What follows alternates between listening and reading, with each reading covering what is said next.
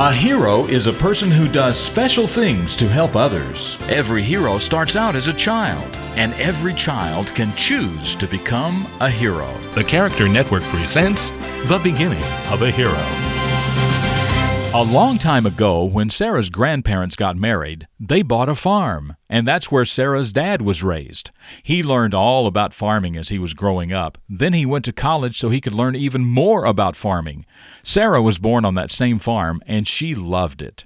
She had 3 close friends who lived in town. One girl's dad was a doctor, another was a lawyer, and the third owned a big store.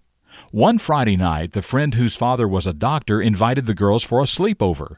In the middle of dinner, her dad got a phone call telling him to come to the hospital right away.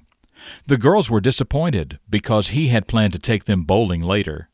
One of the girls said, "I'm glad my dad doesn't have to get up from dinner to go to work." "That was a mean thing to say," the doctor's daughter said. "At least he's not just a farmer." Well, Sarah was caught totally off guard. "What's wrong with being a farmer?" she asked. Then, before any more hurtful things could be said, the mother at the table spoke up. "Girls, stop this right now," she said. "Before you start pushing each other around about whose father has the best job, let's discuss this. We certainly need doctors and lawyers and storekeepers," she said. "We also need a lot of other jobs, teachers, utility workers, sanitation workers, and the list just goes on and on. But a world without farmers? Our food comes from farms, and we have to eat to live.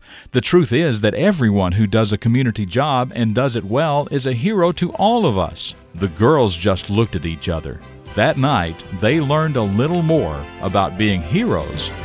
I'm Jim Lord. That's what I know about the beginning of these heroes, and I know that you can become a hero too.